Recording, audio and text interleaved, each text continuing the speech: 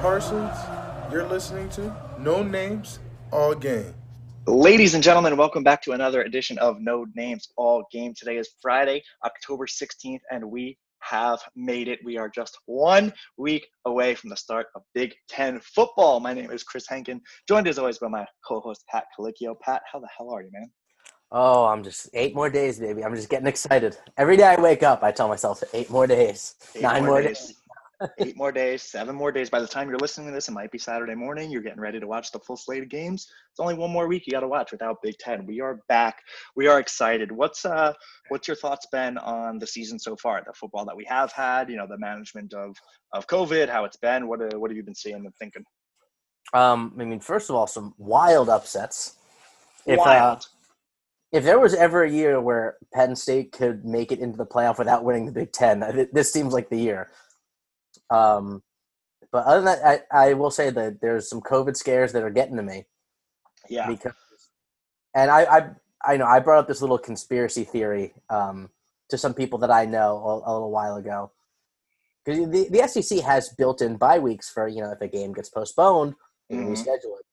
There's a part of me that thinks the Big Ten, after getting just dunked on for not having football, it's like, okay, well, we'll try it, and then we'll show you that it's not going to work, so when anyone has to lose a game, you guys can all look stupid. I hope There's a part of me that thinks that's not the case. I hope there's not. A part of me that thinks that. I hope not, because, because there's no room for error in this Big Ten season. No, and we talked about it last time that just comes down to whether or not, the CFP committee is willing to push the playoffs or not. But I think, it's been interesting. We've seen a lot of cool games so far, surprisingly, like a lot of good games, a lot of top team matchups. You have teams like Houston who have had to cancel many games. That just kind of sucks for them. The first big one we saw, I think this week, LSU, Florida is getting postponed.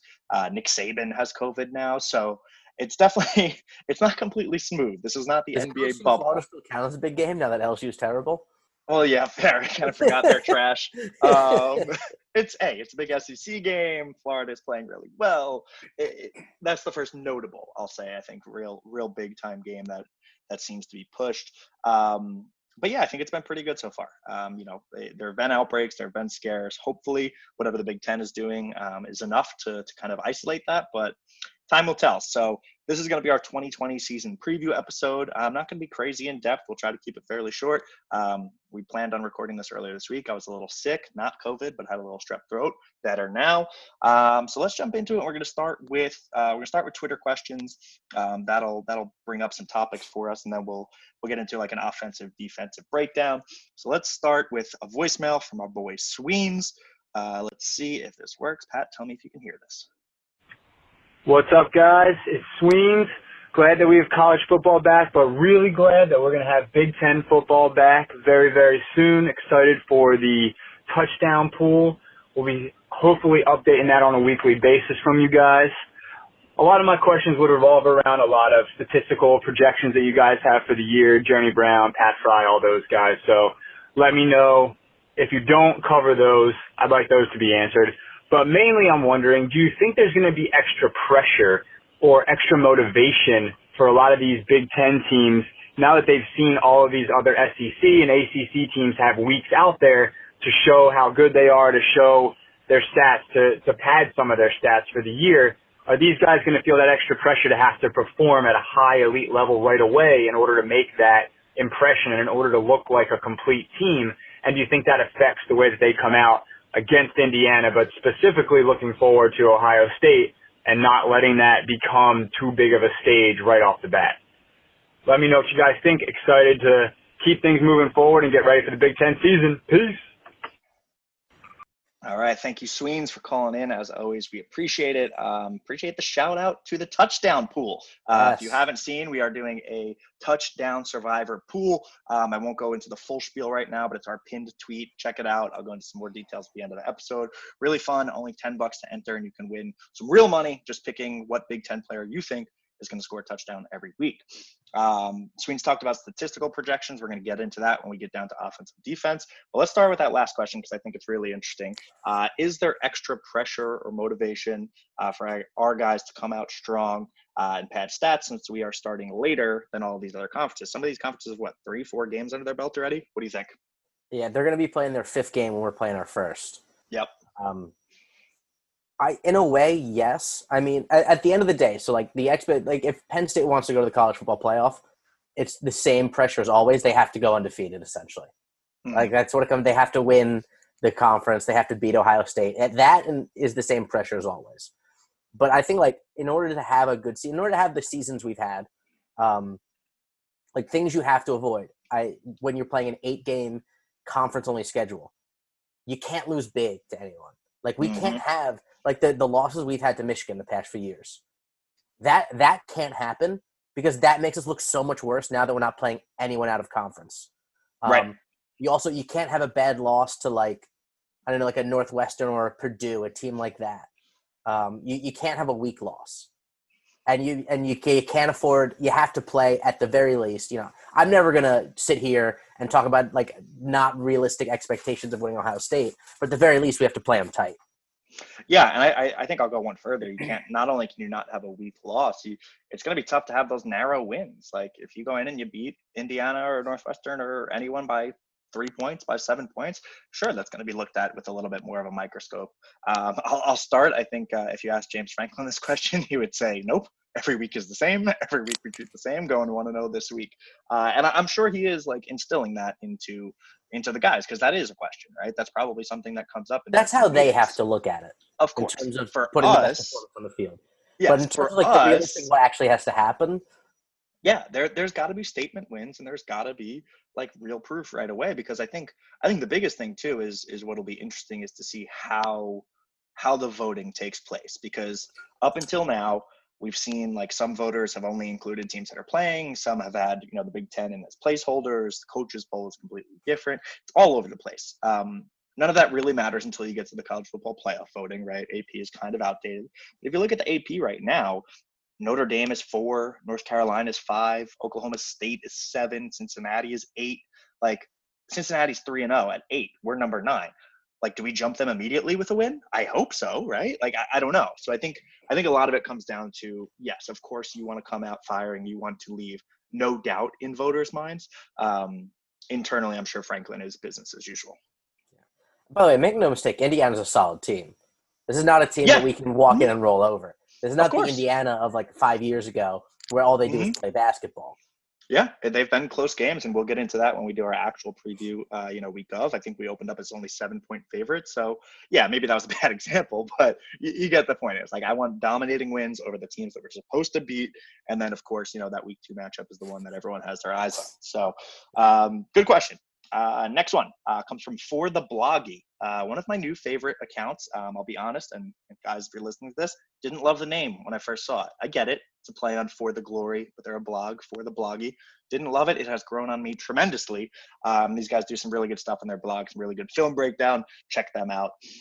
They ask, considering camp lasted 2 extra months and with no risk of burning a year of eligibility, do you think we'll see more true freshmen play this year than previous years? If so, who? So if you remember, I think it was mid-August, NCAA came out and said basically all athletes will have an extra year of eligibility. So yeah, basically this is kind of a free pass. That is also extended to spring and winter athletes as well. Recently. Oh, really? Oh, I didn't see that. That's awesome. Okay, very cool. So what do you think? Do you think we see more true freshmen play this year than previous years? Yeah, absolutely. I mean, you definitely saw more of it last season with the 4-game, burn. The buffer. You get 4 games, and yep. And you definitely saw guys play when they normally wouldn't. And now you can do that later in the season. So you don't have to plan out what games guys can play in. If we're beating Rutgers by 40, the last game of the season, just throw in whoever. You're throwing a whole team of redshirt freshmen. Yeah, I think I'll give you that. You don't have to plan it out, but personally, I don't think it really changes that much. Wide receivers, yes, absolutely, and I'm sure we'll get to that when we do our offensive breakdown. That's a position of need, and you have plenty of true freshmen coming in. But other than that, if you look at like the true freshman class, Curtis Jacobs, 5-star linebacker, is a candidate to play early.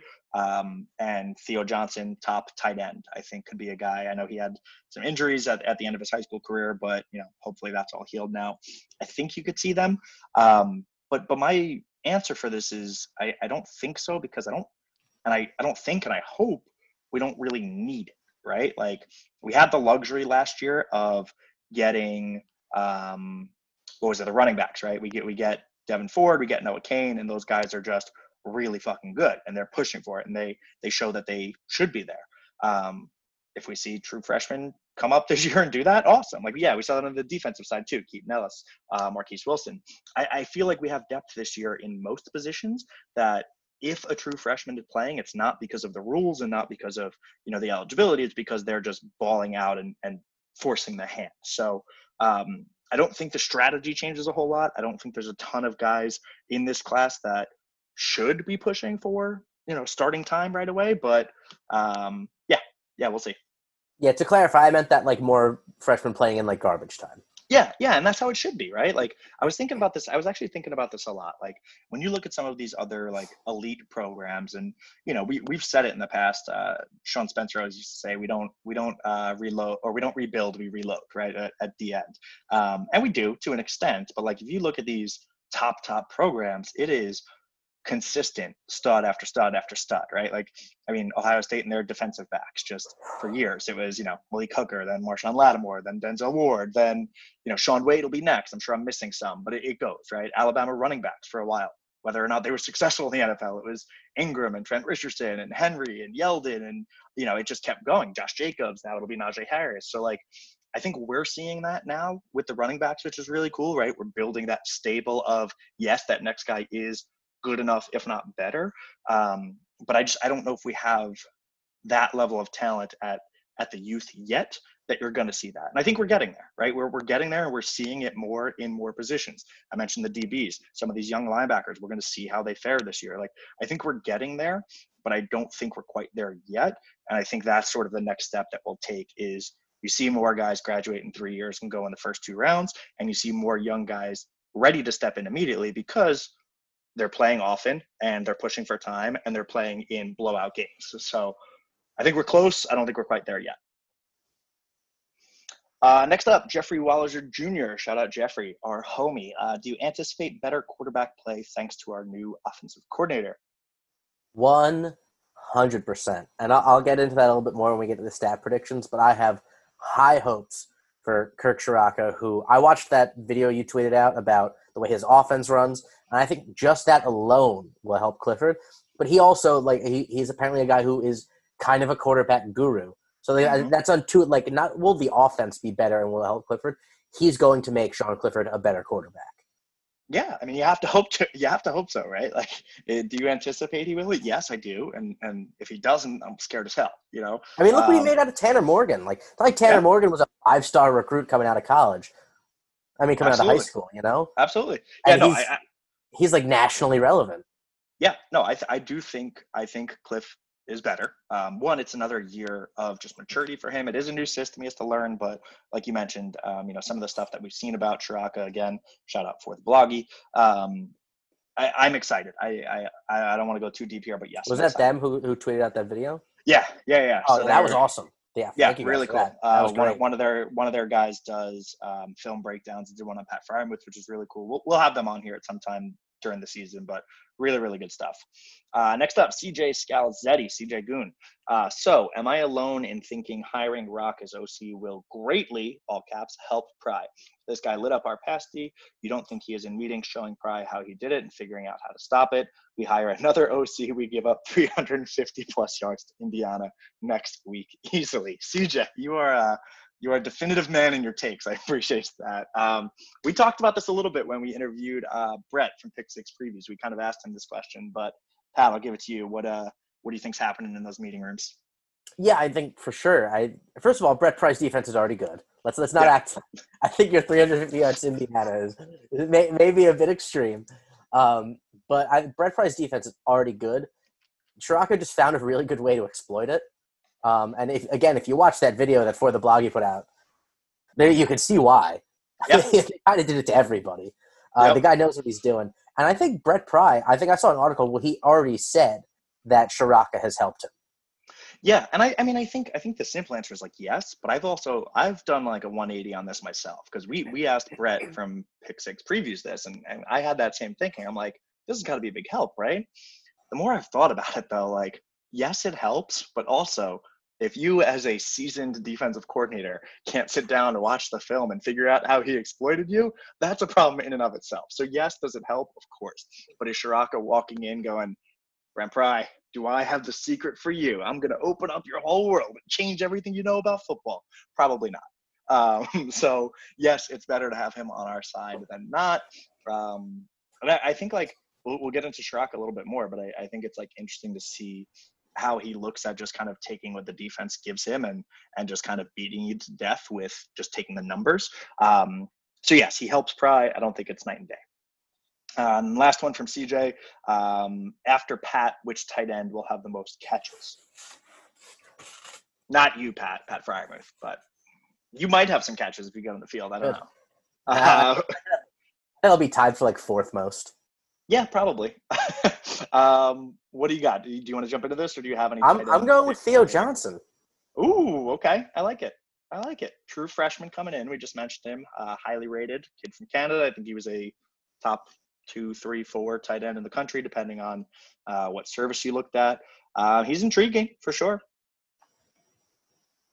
Any thoughts on Theo Johnson, or just going with it? I mean, I think he looks like a stud coming out of high school. I like the little Canadian connection, the quiet Canadian connection that Penn State has. And I think he's going to continue that tradition of Canadian excellence in Happy Valley. Yeah, I like it. I mean, he's a true freshman listed at 6'6", 251. He's gotten some praise. He's talked about how, when the stories came out of Freiermuth returning, there was, he was saying that, that was part of the reason he wanted to come and learn from him, learn from the best, that whole thing. I'll go with the obvious answer is Zach Kuntz. He's gotten a lot of praise in camp and in preseason. Kuntz is interesting, man. He's 6'7", up to 258. He came in, I'm pretty sure, at like 210 a couple years ago. So this guy has put on the frame. He was in the same recruiting class as Freiermuth and ranked higher. I think he was like the number 4 tight end in the country. Freiermuth was like 8 or 9. Obviously, we've seen how that's played out. But this is kind of that, like, this is a story that you hope plays out, right? The two guys that came in the same recruiting class, one blew up, the other one needed some time to develop. This is the story you hope that they turn into like a really nice tandem. And we'll have to see how Shiraka uses it. Right? Like a Kittle Fant kind of thing. Yeah, I like it. Was it Kittle Fant or was it Fant Hawkinson? That was Fant Hawkinson. You're right. Fant Hawkinson. Hey, got a stat or fact check here. But yeah, Zach Kuntz is like the easy answer, so I'll go with him. All right, let's jump into offensive predictions. So basically, like I said, we're not going to go full X's and O's or super deep dive here. Season's fucking week away. But let's go through for offense. We'll go through the position group you're most excited for, position group you're most nervous for. Excuse me, burping on air. That's great. And then a breakout player or a deep sleeper. So like my problem with breakout players, every time you read an article, it's the same people, and like no one really has anything like original anymore. So I'm going to try to do like maybe 2, one that's more obvious, one that's a little bit more deep. And then we'll do some stat projections for the guys that Sweden's rattled off before. So let's start. Position group on offense you are most excited for. I'm going to surprise you here. It's the offensive line, my friend. No! Pat, that's right. About the offensive line? That's right, baby. This is the year that we have a dominant offensive line. I feel it. These are my guys this season. I'm getting all the way behind the offensive line. I think we've got some depth with buzz for Caden Wallace behind Will Fries at right tackle, and I think Fries has been getting reps at guard as well, both for his like future and to work Caden Wallace in there. So I think we actually have enough depth to like platoon good players on the offensive line. And we love CJ Thorpe here at No Names All Game. Fan. And I love Rasheed Walker too. I think he's going to be a stud. Yeah, I mean this is, I purposely left the offensive line off of both of my categories because I just wanted to let you have it, which I didn't know which way you were going to go, but I knew you were going to talk about them. But this should be fairly experienced, right? Our guests would be Walker at left tackle, Miranda and Thorpe at the guards, Menet at center, and then Fries at right tackle with some of that depth that you mentioned. If I had to pick, I'd put them on my little nervous, not because of them, but just because of how many times the O-line has burned me in the past. But new coach, Troutwine, a lot of experience. Fries and Menet both coming back when they could have gone to the draft. I think they would have been late round guys if anything anyway. But there's experience. Yes, I hope you're right. I'll leave it at that. My most excited for, we actually just talked about them, is tight ends. Running back is an easy answer. Sure, we got a lot of flash there. I'm excited for the tight ends. I think Pat coming back and seeing what the hell Kyle Pitts has done for these first couple of games for Florida, getting all that national attention. I think this guy has a chip on his shoulder. He wants the Mackey Award. He wants to be tight end one, and he just wants to run over people. Like, I'm very excited for seeing an angry Pat Freiermuth. And then, like I mentioned just before, I think Zach Kuntz is potentially another really big player. Brenton Strange showed some flashes. We'll see if Theo can come in as a true freshman. But I think mostly I'm really excited to see how Chiraka uses them. He didn't really have the playmakers at tight end in Minnesota, so they were more inline blockers. Not to say that he doesn't use them in his scheme. He uses what he has, and he now has a top tight end that he can use to his advantage. And I really do think he's just going to go on a tear. So I'm very excited for the tight ends, Pat, and who's going to emerge as the next guy after him. Flip side of that coin, most nervous for. Who are you most nervous for? I can't even speak today. Yeah, I mean, I think I'm going to name the group that everyone is the most nervous for, and it's got to be the wide receivers. Yep. Not because I don't think there's talent there, but there's almost no proven talent. Yep. The only guy in our wide receiver core who's like shown any production is Jahan Dotson. And even that has been inconsistent. That has been a boom or bust kind of, he's had huge games and then he's get games where you don't hear from him. Mm-hmm. So you got to be nervous about that. And especially in what Chiraka's offense looks like, it's an important position, Yeah. He had 3 receivers with 1,000 yards last season. I think he had 2. He had Tyler Johnson and Rashad Bateman, I believe, both had 1,000 yards. Yeah, I'm with you. I figured you were going here. So as is everyone who writes on the internet about Penn State. I'm nervous. I'm nervous, but I'm not. I don't know.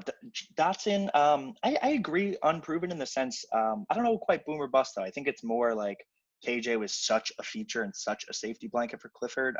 I'm interested to see what it looks like without him. I think Dotson has the potential to be a number one. And hopefully in this style offense, doesn't necessarily need to be, right? Hopefully there is that spread with Dotson and Freiermuth and 2 other guys in this stable of potential stepping up.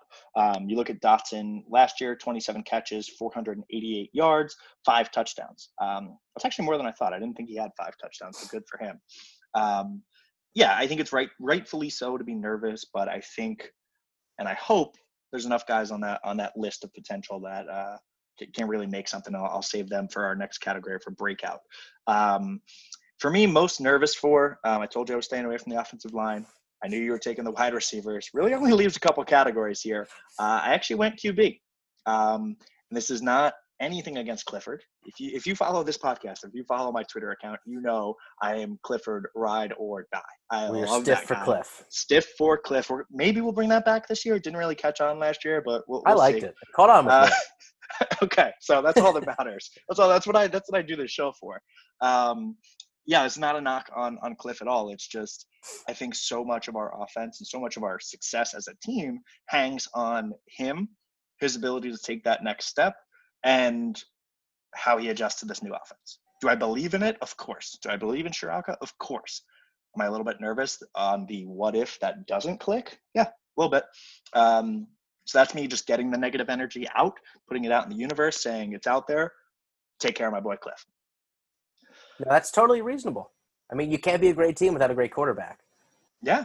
And like I said, I think he is a good quarterback. This will show us, is he able to take a step with a real offensive coordinator? Not a knock against Ricky Rowney, but I never liked him, never liked his play calling.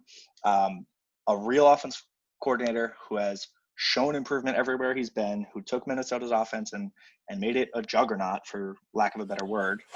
We actually had very similar numbers to them last year offensively. It's just the expectations, right? They weren't expected to be that high. So that's where I'm at. Cliff, I love you. Ball out.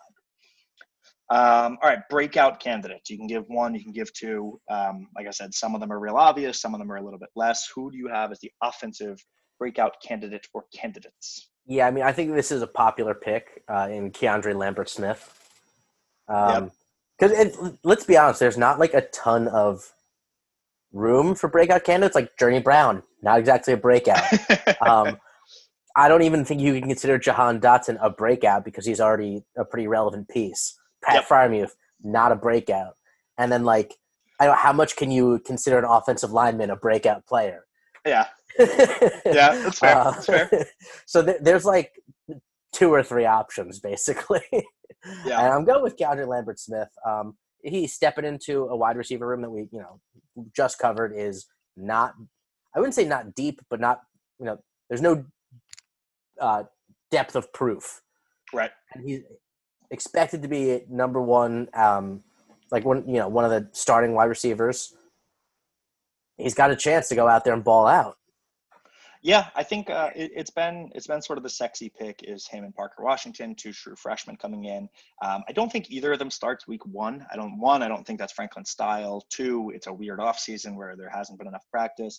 I think what we should expect, or what I would expect going in when we get our first depth chart next week, is Dotson's in the slot, and then ideally, or hopefully, you have Daniel George and Cam Sullivan-Brown on the outside, 2 older guys with experience. You hope that they've taken the next step where they can be key contributors while maybe some of the younger guys get acclimated.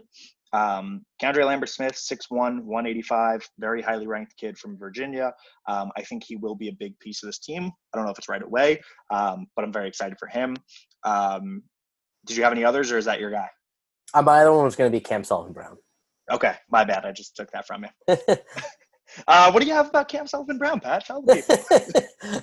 I mean, he's another one who I think, he's got a little more experience. By the way, did you see he changed his number? No, I didn't. What is he now? Number 6, same as Justin Shorter? Cam Brown. How did I not get that? Oh, you put that up on a silver platter for me. I was thinking of other wide receivers. Wasn't Shorter 6? I think he was too, yeah. All right, but yeah, Cam Brown, that makes sense. Damn. I did not see I don't know if he did it because of that, but or maybe announcers are going to have a tough time with that one. Yeah. Cam Sullivan-Brown, he's a redshirt junior, been in the program for a while. I think he battled some injuries, which is why he hasn't, come to fruition yet. But yeah, I think that's the hope. It's Dotson, Cam Sullivan-Brown, and Danny George, and then you see the 2 that you talked about, Lambert-Smith and Parker Washington, and then mine I actually had is TJ Jones. He's a name. This is not a deep sleeper. This is a name that you've heard them talk about in their media days. Coaches have mentioned him, players have mentioned him. He was, I think, a 3-star prospect, came in that same year as Dunmore, who obviously we just lost. But he's exciting too. Redshirt freshman, 6'1", 202. If he's really putting it together and can be a guy, love that. Absolutely love that. I will say one quick tidbit on wide receivers before I jump to my next breakout guy. I'm not saying he's going to be a breakout guy, but I'd really like to see something cool is Norval Black. JUCO transfer from Lackawanna. This dude put on some muscle since joining here. He is 6'1", 178. He was 160 when he came in. So putting on 18 pounds of muscle there. JUCO guys are interesting, right? There's ones that have some success. We've seen with Brisker over the last year. Paris Palmer came to us and had some moderate success at offensive line, but you never really know what to expect. It would be really cool to me to see this guy come in at a position of need and actually impact right away. So is he my pick? No, but it would be cool. I think he's a good sleeper pick. That's like a deep sleep. That's a deep sleeper on offense. I think my pick, though, you mentioned him earlier, and you said it's hard to pick an offensive lineman. I'm saying Caden Wallace, man. Caden Wallace is my guy. I have loved this kid since he was a recruit. Summer roster, 6'5", 335. He is down to 6'5", 313. He has dropped 22 pounds, making him lean, mean aggressive. Do I like Will Fries? Sure. Do I think he's a good guy? Sure. Do I think Caden Wallace overtakes him as our right tackle this year? Yeah, I kind of do. Shout out Brandon Beal. He and I have been talking about that a whole lot. I think this kid is really good, and I think this is one of those situations we talked about in years past where Franklin would like keep the older guy who wasn't quite as good, the Koa Farmer and Micah Parsons situation. I think there's a chance where you see Fries move into guard and kind of work into maybe that rotation. And I think Caden Wallace takes over. There's a hot take, bold take alert. I think he takes over as right tackle this season. Yeah, I mean, I'm hesitant to say that because of Franklin's history of trusting the older guys. But in a way, we have already seen like the setup for that with them platooning Fries at guard. Yeah, and I like Fries. And honestly, my biggest concern there is like, I like Miranda and Thorpe too. I don't want them to lose reps at guard, and I don't want Fries to just become non-existent because I want him to, go to the NFL and fulfill his dream. But I think if we're talking about like best guys on the field, I'm really, really excited for Caden Wallace. All right, let's jump to some predictions, stat projections. I'll be honest, I don't have like hard stats here of like what I'm expecting from these guys. This is more of like what do we hope, what do we think. It's a little harder to, kind of pinpoint it because we're working on an 8-game schedule. So everything's going to sound like less than – it's going to sound very underwhelming when you realize we're playing 4 less games. 8-game schedule and all in conference. You don't have those non-conference no warm-up, where you pad the stats, right? Yeah, there's no Kent State game where you can score 3 touchdowns for one guy. Exactly. All right, let's start with Sean Clifford. What are your projections, hopes? Like what would make you feel good about a year for Cliff this year? Honestly, the one that I'm looking for, I would like to see Sean Clifford at – it doesn't have to be like a hard number, but around a 65% completion percentage. That's what I would like. If he's doing that, I feel very good about Sean Clifford. I wish I could rip my notes off my screen and show them to you because that's exactly what I have written down. It's the exact thing I have written down. I don't think yards, like how many yards do you have, how many touchdowns do you have? I don't know, man. I don't really care. I think in the Shiraka offense, I want to see 65 plus, and I want to see consistency and like good decision making from him. If you look at Cliff last year, he's at 59.2% completion. Not great. You never want to be under 60. Not great. Tanner Morgan, 66. Obviously, that's in a better realm.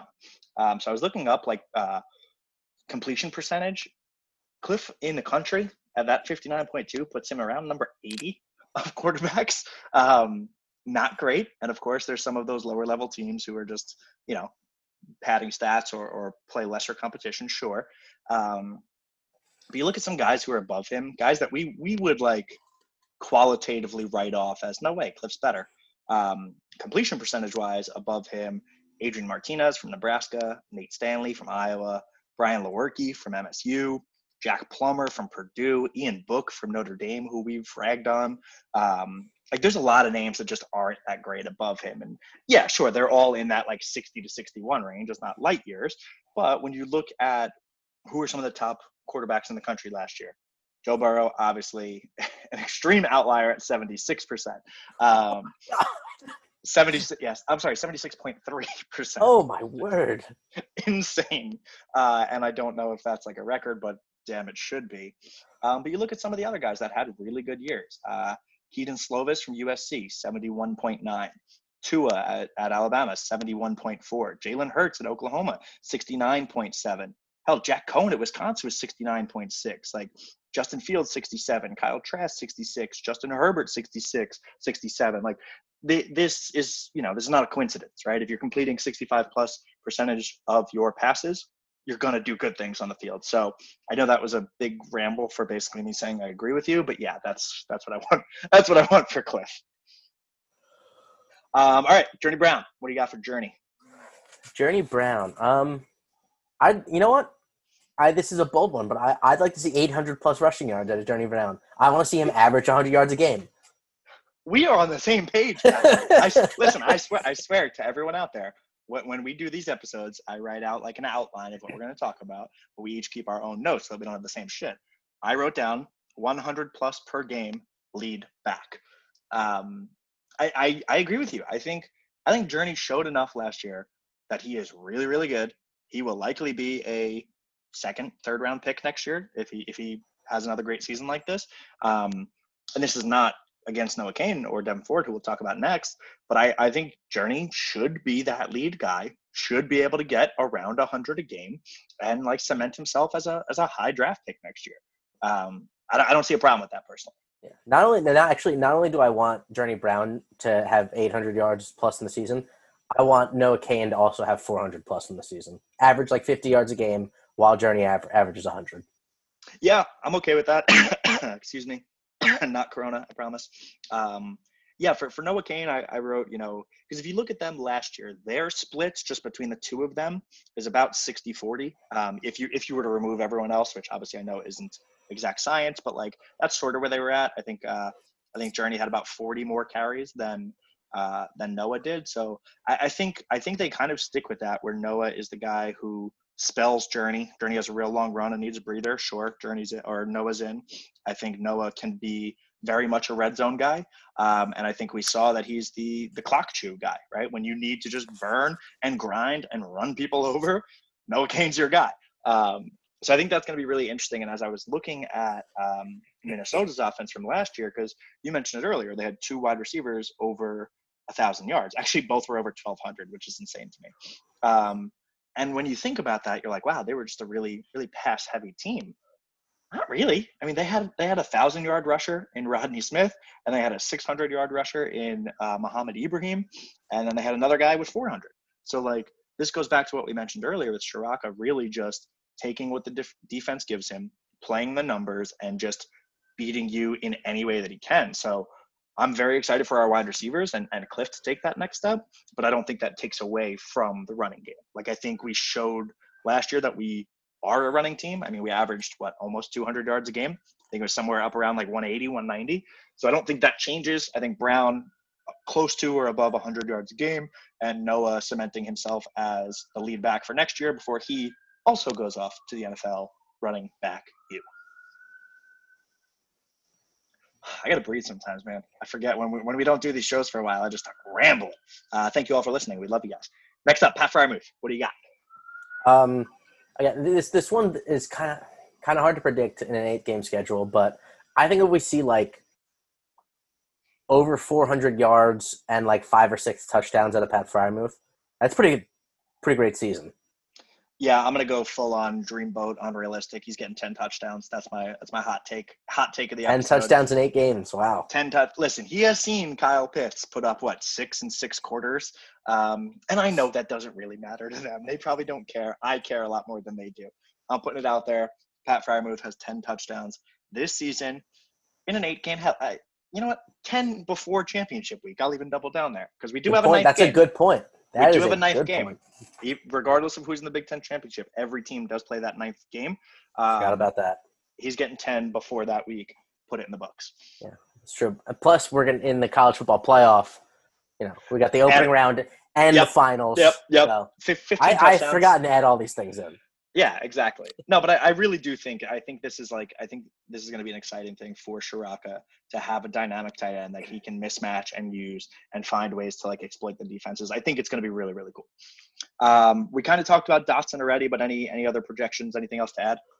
I honestly, the big thing for me is I want him to lead our wide receivers in yards and touchdowns. Yeah. That's what I look for out of him. I don't need a hard number. Yeah. No, my thing was, as long as it's over 50, 60 yards a game, I think looking good. Yeah, and I think, like I say, game script will kind of determine a lot of that. But my biggest thing for him is, can he be a true number 1? This is year 3 for him? Because I think he played as a true freshman when Trace was still there. Last year was his 2nd year. So, yeah, this is year 3 for him. Can he be a true number 1? I mean, I don't think there's any chance he goes to the NFL after this. There's not enough tape, in my opinion. Can he be a true number 1? Show that you can kind of build a wide receiver core around him and then come back next year and just absolutely dominate. That's my hope.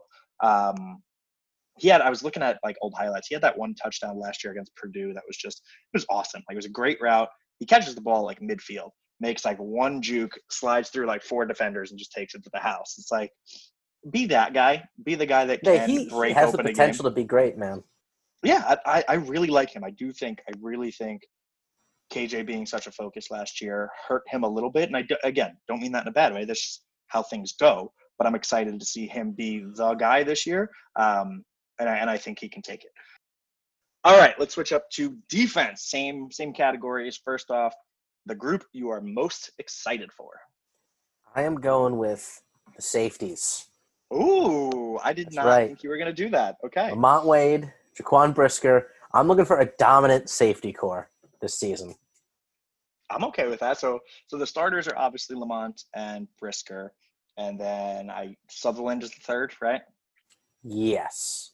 I mean, Yes. obviously there's no official yet, but yeah, Sutherland.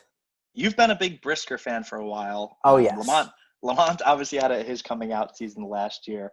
Do you Big have time. any hard marks or anything that you're looking for from them guys, or just more of a presence in the game?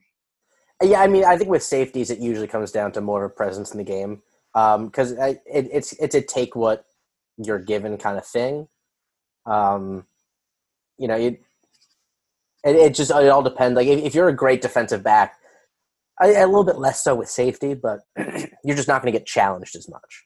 Yeah. So, like the years when like Darrell, it's more obvious with cornerbacks, but like when Darrell Revis was the best cornerback in football, he wasn't leading the league in interceptions every year. Right. They just didn't target him. So that's fair. It's very much a flow thing, especially on our defense. That is at times like a spoil of riches, where it's difficult for guys in our defense to put up big stats because there's just a lot of good players there. Yeah, and I think, if you look at that film breakdown again, for the blog, you are getting a ton of free press here. That film breakdown of Shiraka's offense against us, our safeties and corners we're not good, man. And it was interesting to me. I tweeted this out, like, I don't talk about the X's and O's all that much because I honestly am not smart enough. It was interesting to see to break down oftentimes, like, who was at fault. Was it the corner that didn't drop back? Was it the safety that didn't get over at time? And it was a mix of a lot of that between all of those guys. So yeah, I'm excited to see that secondary take the next step, learn from some things from last year, and provide that level of support there. My most excited, I almost went corners. I will change that since you went safety, and we won't go secondary. I'm going to go D ends, which is actually what I thought you were going to go. The ends, the edge rushers, I thought you were going to do that. My guy Shaka Toney. We talked about the updated rosters earlier. My man, Summer, was 6'3", 231 pounds. He is now 252 pounds. That is 21 pounds he's put on. He's always been a speed rusher. He's always been able to bend the edge. He is putting it all together. He is going to be a force out there. And it's crazy. All we hear about is Jason Oweh as a first-round pick, as a first-round talent, which I love. And I've said this before. I don't knock. Like, this isn't me hating on Oweh. It's just I personally never saw that coming. Like, Shaka Toney's been the better player. He's been playing longer. He's got more snaps. Oweh has That's played. Not because Oweh's not good. Right. Oweh's played half a season and showed some flashes, and he's an athletic freak. And that's what a lot of the projections and people who do the mock drafts, like if you look at a lot of mock drafts, people have him going in like the first round in like the teens, which is it's insane to me for a guy who hasn't really played. Now, do I hope he has an incredible year and does that? Yes, of course. And that's why I'm excited for this group too, because I want to see Jason Oweh put it together on the field and be the stud that everyone thinks he is. But I am so excited for Shaka Toney because I think this is the year. He came back. If you follow his family on Twitter, when the season was in question, that was a lot of, what they were even talking about is like, hey, we came back for this reason. This is the year where, he's going to make that name for himself. This is a guy that should push himself into at least a second round conversation. And I think he has the talent. I think he now has the build. I think he has the experience. I'm a Shaka Toney super fan, and I can't wait. We're big fans of Mama Toney too on the podcast. Big fans. That being said, there are a lot of guys at the end. I won't say any because they might be your sleeper picks. We'll get to them later, but there's depth there too. So you've got Shaka Toney, Jason Oweh as your starters, but there's depth there. I am very, very excited about the D ends. Position group you're most nervous for? The cornerbacks, to be honest. I think there is a lot of potential there with guys like Joey Porter Jr. and Marquise Wilson, as backups, who I think have a lot of talent. But I thought this was a position group that got exposed last season, and I don't think it's like out of pocket to say it was the worst part of our defense last season. Yeah. Like I said, I think I learned a lot watching some film of like I think it was more balanced between the corners and the safeties than I had originally thought because I thought it was just the corners too. like I said, I actually almost had them as my most excited because I think there's a ton of promise there. So Yeah, there's a lot. That's why I'm nervous. There's a lot of promise. Sure, fair. So I think the expected, you should see Tariq at 1, and then either Keaton Ellis or Marquise Wilson starting across from him. And then, yeah, you mentioned Joey Porter Jr. is getting a ton of praise as a guy in camp. Daquan Hardy, another one who's gotten a lot of praise. So I think there's a lot of potential there, and I'm personally excited for it, but I can understand where the nerves come from, definitely. My most nervous, this might shock some people, linebacker. Same reason, not because of lack of talent, just I am nervous with a brand new linebacking core. Brandon Smith is really the only, carryover he was a starter by the end of the last year, wasn't he? I don't know. I'm drunk. I'm not. I don't think so. No. Who was our? What was our linebacker core at the end of last year? Cam Brown. And who played in the middle? Makeda was a backup, right? Yeah. Oh, Jan Johnson. Oh, duh. Sorry, Jan. Forgot about you. Okay, so Brandon Smith was not a starter, but I think he played a good bit. Yeah, he was getting reps, though. This year, you should expect Brandon Smith at the Sam, Ellis Brooks probably in the middle, and then Jesse Luketa at the will. It goes to and I said this before, we have enough talent to replace Micah Parsons, but you can't replace Micah Parsons. What's remember the Titans? Cannot replace a Gary Bertier. You cannot replace a Micah Parsons. It's new guys and new roles. And do I expect them to be prepared? Of course. Do I expect them to be really, really good? Yeah, the talent is all over the place. But I think it's one of those ones that everyone has kind of written off as oh, we'll be fine because there's some talent. Oh, we'll be fine. Nervous a little bit in that sense. But again, this is getting negative energy out. We're getting all the negative out because these guys are going to be absolute studs on Saturdays. Very excited for them. Yeah, I feel like with our linebacking core, it's not quite as extreme as this, but it's almost like the Moneyball approach. It's we're not replacing, Jason Giambi with a new Jason Giambi. We're not replacing Micah Parsons with a new Micah Parsons. Replacing with 3 guys that can be collectively. And I think they're better than that they're each 1/3 of Micah Parsons. But you know what I mean? You're not going to find another just Micah Parsons who was not starting. Exactly. No, that's a great reference. Moneyball. I just watched that the other night. Great movie. Me too. It's on Netflix now, and that's why I watched it. Yeah. I was in the mood to watch it. I think I saw someone tweet about it. I rented it on YouTube for $3.99. I think it was the day before it came onto Netflix. I was very upset. Very upset. Very big idiot. That being said, who's your breakout candidate or candidates for the defense? I think this one, there's so many more options. One who's not so much a sleeper. Got to go with friend of the podcast, the groovy one, Antonio Shelton. I don't know if you use that from a breakout, but I'm expecting a big year out of Antonio Shelton. I like it. I also like Judge Culpepper. I think is going to get some meaningful time in there. Interesting. Okay, those are names I wasn't going to go for, so I appreciate that. Judge Culpepper is my a little more sleeper pick. I think it's a great name, just in general. Oh yeah, that's part of the reason I picked him. The one, horse, Yeah. Oh, any horse race I've ever bet on is just how cool is the name. I would pick a horse named Judge Culpepper. That's a good name. Should we buy a horse? I think we just realized that once this podcast becomes successful, we are going to buy a horse, and it's going to be called Judge Culpepper. All right, that's it. We'll let you guys know when he's running in the Kentucky Derby. You probably want to bet on him. The popular one I alluded to earlier is Adisa Isaac. Defensive end. This guy, another just mammoth, 6'4", 251 defensive end. He came in at 220. And they talked about him last year. Shaka and some of the other guys are saying, I think Yetur said the same thing too. This guy will be a first round talent. He's that good. He has that. I've been hearing Brendan Beal talk about Adisa Isaac for at least a year now. For a very long time.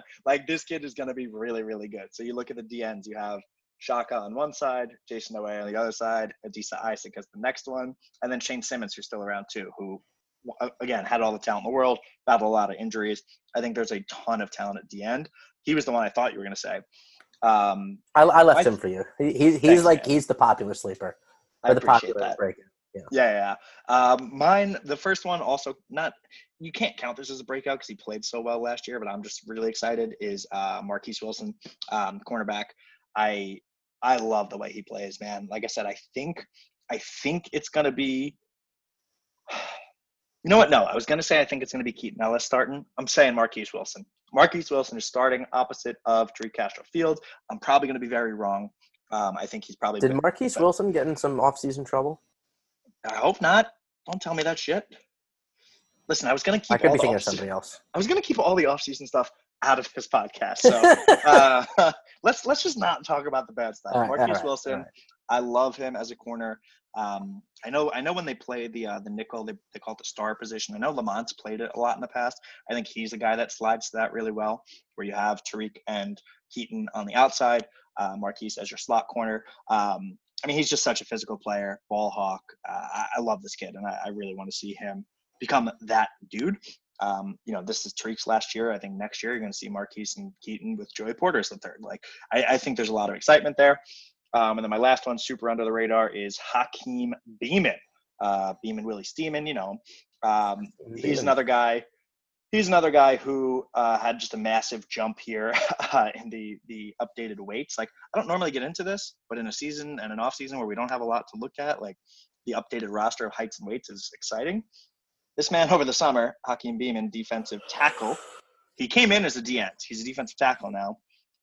Over the summer was 6'3", 274. He is now 298 pounds. That's 24 pounds added on as a D tackle. Started as a D end. He's now a D tackle. You mentioned before, Antonio Shelton. Love him. Think he's going to do some good things. I'm really excited for PJ Mustipher. I think this is the year that he becomes a real household name. But I think Hakeem Beamon can be that third, fourth, fifth guy in the D tackle rotation that maybe you don't see coming, but he's going to do some things.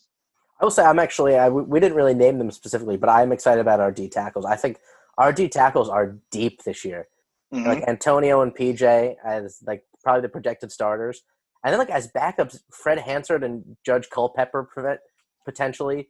And then like you got third guys looking like Hakeem Beamon and Devon Ellis. Those are names of guys who could be your third on your depth chart that are contributors. Yeah, they brought in some real big true freshmen as well. I'm feeling good about D tackle. It's one of those positions that you're not, like you mentioned before, you don't hear about them. They're not the stat guys, but super, super important. Very excited for them. All right, we are probably running long here. I said I was going to keep this short. So what? It's a new season. So we're not going to do stat projections here just because that's a little strange. But we will. Only one I'll give. Most interceptions, I'm going Jaquan Brisker, baby. I was getting there. Damn it! I thought you said we weren't going to do it. We weren't going to do actual stat projections. Edit it out. Nope. Listen. The listeners deserve better than that. What you hear is what you get. What I was going to say is we're not going to go through like we did with offense, where we go guy by guy, pick a stat line. What we are going to do is pick the most of each category. So let's start with most interception stat, as you beautifully segued into. I don't want to shock you guys, but I'm going with Jaquan Brisker as our lead interceptions man. Yes, I know. It's going to be him. Yeah, I just hyped my guy up. I'm going Marquise Wilson. He had a couple last year. I think he has a knack for the ball, and if he has the playing time that I think he's going to have, I think he has a very good chance at that. Next up, most sacks. Who do you got for most sacks? I got to go with Shaka Toney. Who? Shaka Toney. I think Owe will have a very good year. I think he's gonna get some extra attention, just because coaches are seeing some. All right, that's bullshit. Coaches don't care about mock drafts and buzz, but I think coaches are going to hear his name as, hey, he's a guy we kind of need to look at. I think Shaka, regardless of the lineup, regardless of who we're playing, I think he's been so good for so long. I think we've taken him for granted, and I think this year, I hope, is like cherry on top of his career, goes apeshit, kills people, and then gets drafted real high. That's my hope. And then last, most tackles. I think Micah has led us the last couple of years. Who's your projection for most tackles on the team? This is a tough one. I'm between two guys. Okay. But I'm going to go with Brandon Smith. It's a fair pick. Who is your other one? Because I think I probably have him. Lucada. Yeah, I picked Jesse. It should be a linebacker, right? Theoretically. Yes. I picked if it's Jesse. not, your defense kind of in trouble. Either you have the greatest defensive line of all time. Yeah, or your secondary is cleaning up messes. I like Jesse Luketa. Luketa, I don't know how you pronounce it. Sorry, Jesse.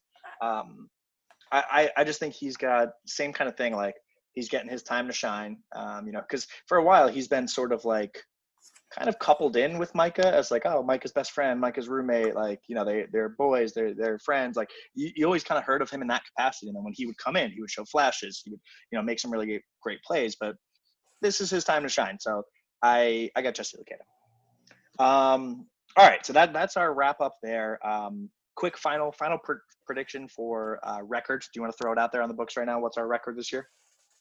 8-0, 9-0 after the Big Ten championship, 11-0 after winning the national championship. You know what? I love it. I'm not even going to say anything else. Let's put those good vibes into the universe. Love it. No, we'll get into more. So, recruiting. Let's save. I don't want to go into recruiting right now. Okay. Honestly, if you're listening, recruiting 2021, not the best class ever. There's one guy committing soon, Derek Davis, that we hope to get. I'll do a deep dive on that at some point. Let's save that. But this season, we're very excited. It's here. We want to be consistent. I've said this this is our third season doing the podcast now, which is crazy. We've been doing this for a while now. I say this every year. I want to be consistent. I want to make sure you guys know when and where to find episodes. So we're going to try something this year. Preview show every week. Pat, I actually haven't really talked to you about this. I hope you're good with it. We're going to pick a day or time, and we're going to do it live. So every Wednesday night, Thursday night, I don't know when it's going to be yet, we will live stream to YouTube, but we'll keep them fairly short, 20 minutes, live stream it to YouTube. People can watch, comment, interact with us as we're doing it. And hopefully we'll 45 minutes, right? Keep it short, 20 minutes. But yeah. I think those are going to be quick. Every time I say keep it short, we go like an hour. But for real, I think we keep those to like 20 to 30 minutes tops. Interacts with people, hopefully, in the chat on YouTube, and then bring some friends on every week. Different people every week. Brandon, Tony, Alex, you guys have seen before. We have some other friends. We have some Twitter friends, people we haven't really met yet. But our goal will be bring new people on every week, do a standard preview where we look at the game, kind of keep it quick of what are you looking for, what's a bold prediction, what's the score, kind of pretty standard stuff. And then we'll do the weekly recaps for each game. My goal is to have them out Monday mornings, no matter what. There were so many times last season we wouldn't get them out till like Wednesday or Thursday, and by then you're already on to the next week. So this week you have my word. Monday mornings, recap. Wednesday, Thursday night, preview for the next week. Pat, how's that sound to you? I love it. All right, so that wraps up our football talk. We are incredibly excited for the season. 1 week away, Pat is going to finish the episode here with some wrestling talk because, yes, wrestling has happened. If you listened to us last time, we told you about an event that was going on. Pat, bring the people home with some wrestling. Yeah, so the Nittany Lion Wrestling Club has put on an event last month on their Rockfin channel. It's like $10 a month. It was great entertainment. I would highly suggest it. And they are doing another one this month. I believe it's October 21st, either the 20th or the 21st. I'm going to do a quick rundown of the September one. Actually, no, I think it's October 23rd. Sorry.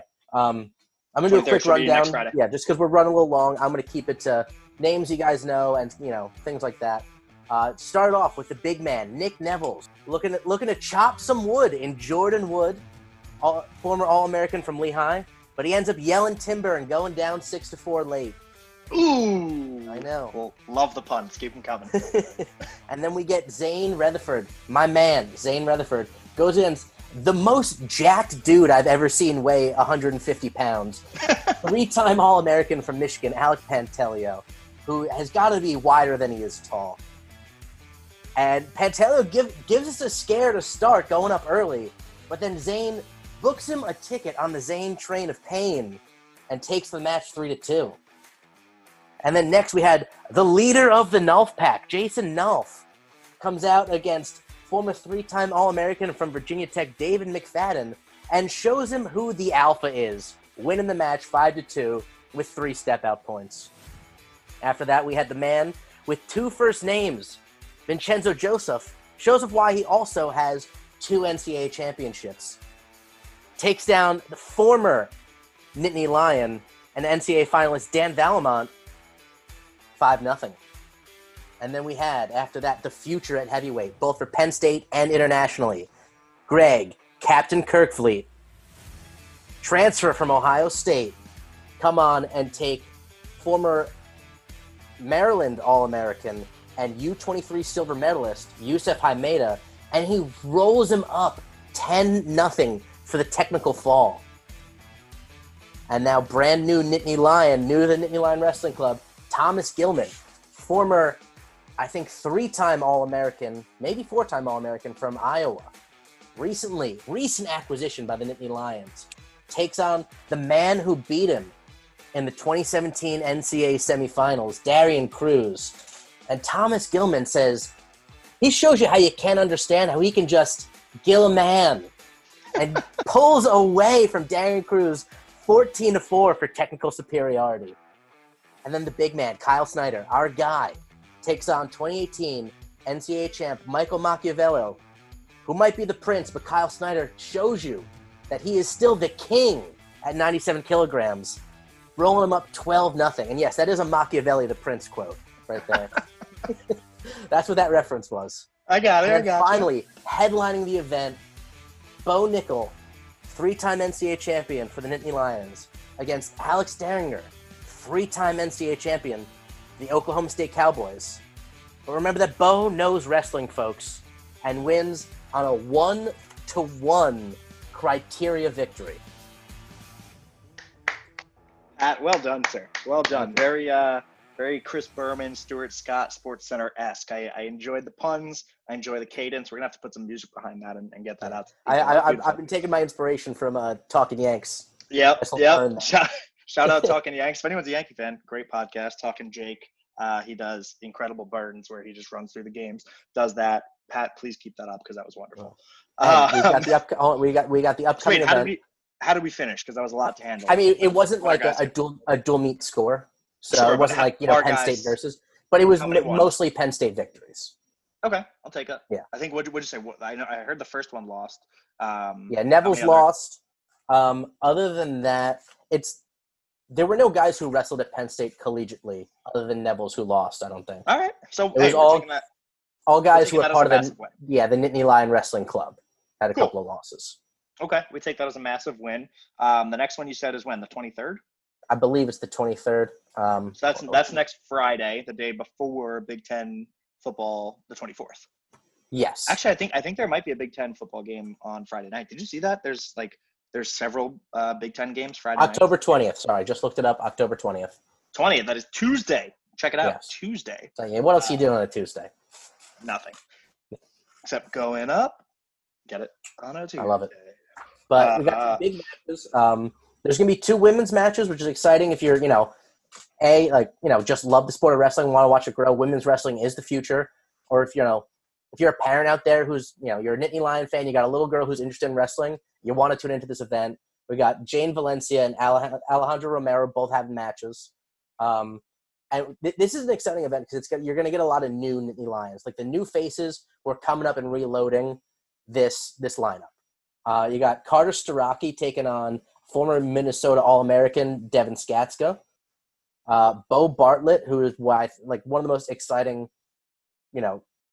prospects for Penn State, is going against great name, yeah. Former Wyoming All-American and NCAA finalist Bryce Meredith. Greg Kirkfleet, again, showing up, taking on Pitt All-American Demetrius Thomas. Gets the shit on Pitt real quick for us. Love it. Aaron Brooks is taking on two-time NCAA All-American and finalist Brett Farr from Minnesota. Roman Bravo Young taking on the old man from Pitt, 3-time NCAA qualifier Shelton Mack, who I think is like 30 years old now. And the big one, there's just a substitution announced.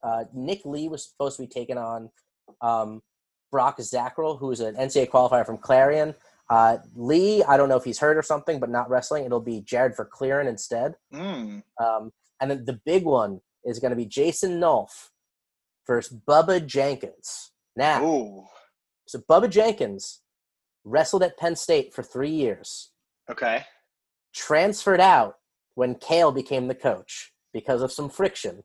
Oh. And then was the man who beat David Taylor in the NCAA finals Taylor's freshman year. The drama. So this is a big one. This is Oh, some I Penn hope he- State drama right here with Bubba Jenkins. A former I Penn hope- Stater, we love him, but there's also some negative Do history. we love him? We love Bubba. He did very good things for Penn State. All right, fair enough. So a lot of exciting matches coming. Don't get me wrong, we love the Magic Man more. Yes, of course. I do have to go back though. Before Roman Bravo Young, the matchup before him, did you say Brett Favre from Minnesota? Far. Close. Far. I thought Brett Favre was wrestling. I didn't know what was happening there. I mean, listen, he's always looking to do something. All right. Anything else on the wrestling front? Yeah, one more thing. October 30th, I believe. Flow Wrestling is putting on a 8-man bracket, 195 pounds.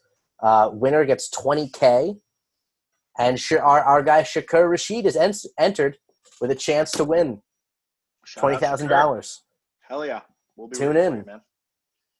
Awesome. So that is your wrestling recap with Pat the Mat. If you guys like wrestling, Pat is your guy. Like I said, I enjoy it. I'll be a fan. I don't really know what I'm talking about. So check out Pat for more wrestling coverage. That is our show. We are very excited. 2020 season is here. Like I said, we are going to be consistent this year. I promise it. Everyone put good vibes out in the universe. We're always There are consistent no in COVID the issues. season. Yeah, true. Good vibes, no COVID issues. Hope all the players, coaches, families are very safe. And let's have a great fucking season.